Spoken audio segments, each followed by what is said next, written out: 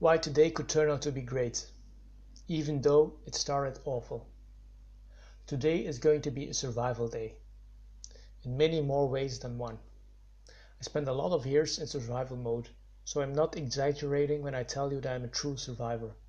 Surviving was the only skill I had for a long time.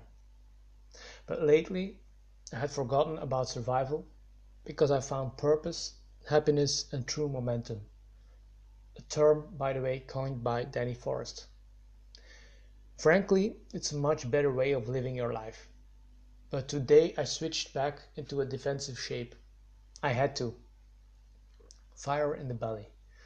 It started yesterday. Just as I submitted yesterday's post, I started to get sick in my stomach. At first I wasn't worried because I thought it would blow over, pun intended. But as the hours passed, I felt worse and worse. I started toying with the idea of not doing my audio recording of yesterday's post.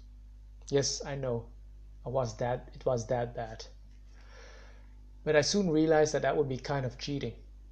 As long as I could physically get some sounds out of my throat, I had to do the recording. That's how I am. And I'm glad I did it. Of course, you can really hear that I'm weak and the recording is truly bad, even more sloppy as usual, by the way. But I did it, and that's what matters. Tearing down the wall. The night was even worse. I barely slept because I was feverish and my stomach kept acting up. On top of that, my smoke detector was running low on batteries and decided that tonight was a perfect night to relay that message to me. The thing kept beeping at half-hour intervals until at 6 a.m. I finally had the stroke of brilliance to tear it off the wall. It felt good. But unlike yesterday night with the audio recording, I never toyed with the idea of not writing anything today.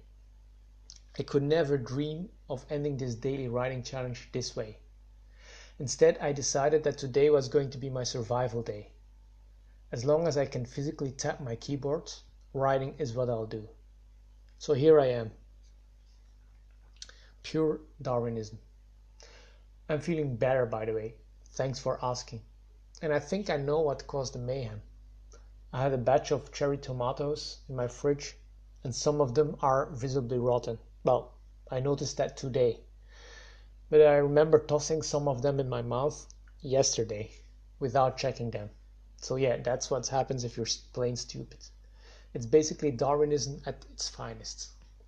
Luckily, I balanced my stupidity with true grit, because I did everything that I normally do and more. Workout, yoga, meditation, and the like. It shows that you can stomach much more than you think. Pun intended. After all, we're all true survivors. I used to spend a lot of time on YouTube. One of the channels I watched all the time was Casey Neistat. I loved his energy and I still do. And one of his favorite mantras is, do what you can't do. And I truly love that. Today really showed me how powerful that saying is. I feared for a sec that I couldn't create today, but that was all it was. It was a false expectation appearing to be real. Thank you very much for listening to this.